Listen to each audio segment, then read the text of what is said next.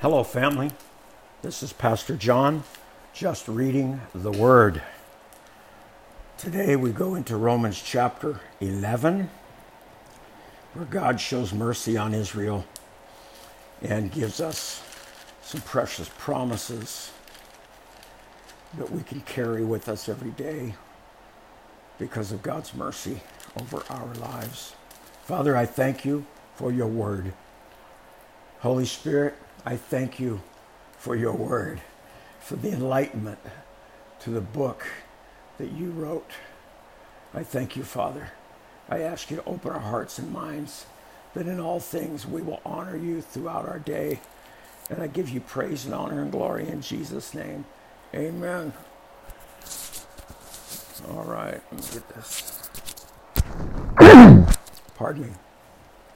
Romans chapter 11. I ask then, has God rejected his own people, the nation of Israel? Of course not. I myself am an Israelite, a descendant of Abraham, and a member of the tribe of Benjamin. No, God did not reject his own people, whom he chose from the very beginning. Do you realize that the scriptures say what the scriptures say about this? Elijah the prophet complained to God about the people of Israel and said, Lord, they have killed our prophets and torn down our altars. I am the only one left, and now they are trying to kill me as well. And do you remember God's reply? He said, no, I have 7,000 others who have never bowed down to Baal. Praise the Lord. Let us be of that number, folks. Romans 11:5. It is the same today. For a few of the people of Israel have remained faithful because of God's grace, his undeserved kindness in choosing them. Grace, God's riches at Christ's expense. Verse 6. And since it is through God's kindness, then it is not by their good works. For in that case, God's grace would not be what it really is, and that is free and undeserved. Don't feel that you're unworthy, folks. You can't be worthy enough. It is undeserved and it is free, the grace of God. Verse 7. So this is the situation.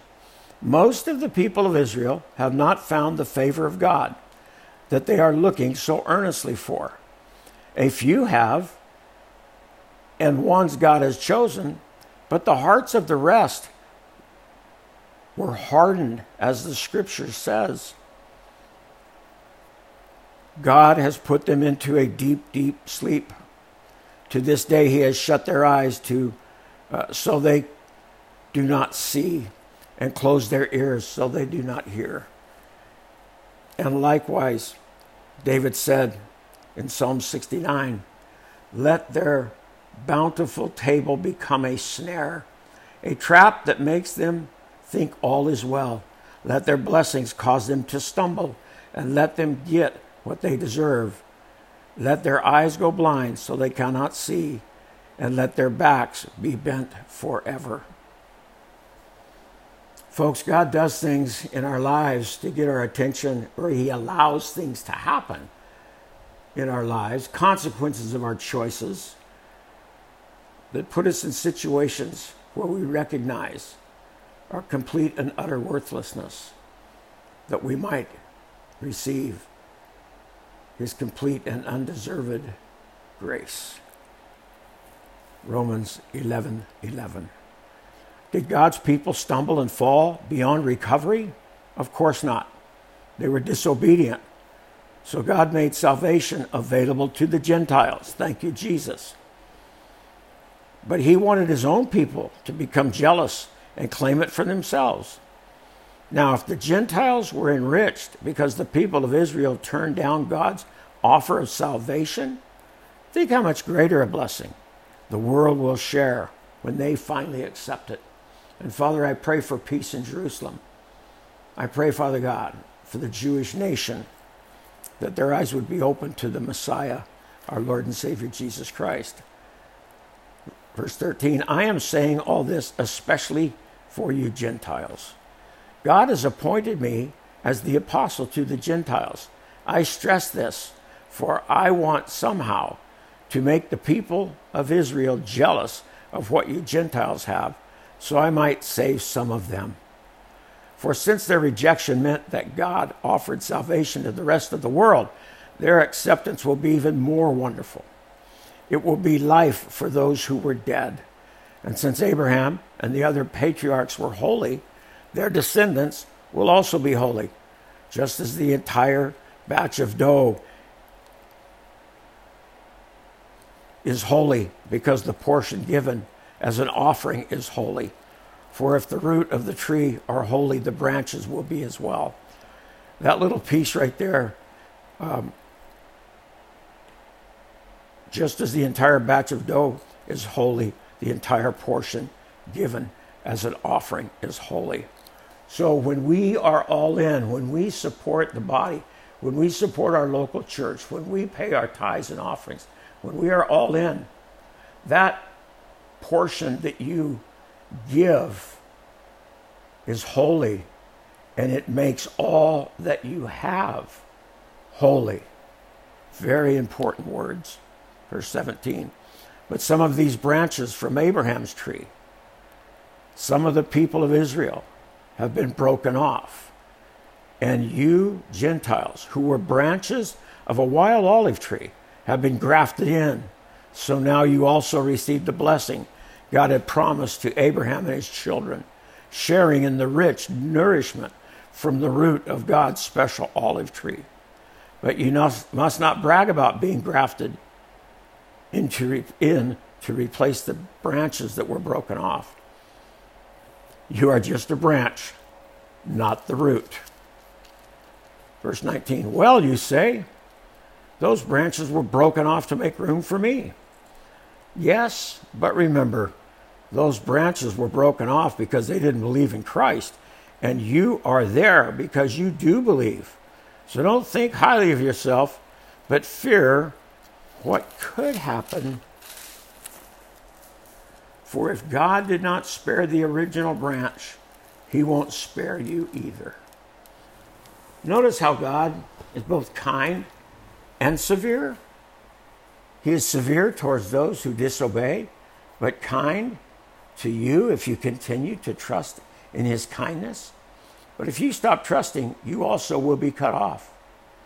And if the people of Israel turn from their unbelief, they will be grafted in again. For God has the power to graft them back into the tree. You by nature were a branch cut from a wild olive tree. So if God is willing to do something contrary to the nature by grafting you into his cultivated tree, he will be far more eager to graft the original Hebrews branches back into the tree where they belong.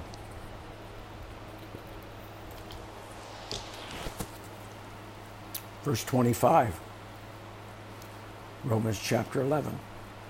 I want you to understand this mystery, dear brothers and sisters, so that you will not feel proud about yourself.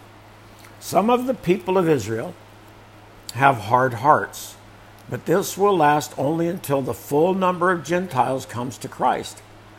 And so all Israel will be saved. As the scripture says in Isaiah 59, the one who rescues will come from Jerusalem, and he will turn Israel away from ungodliness. And this is my covenant with them, that I will take away their sin. Thank you, Jesus. Verse 28. Many of the people of Israel are now enemies of God's good news, and this benefits you Gentiles. Yet they are still the people he loves because he chose their ancestors, Abraham, Isaac, and Jacob, for God's gift, and his call can never be withdrawn. Once you Gentiles were rebels against God, but when the people of Israel rebelled against him, God was merciful to you instead. Now they are the rebels, and God's mercy has come to you, so that they too will share in God's mercy.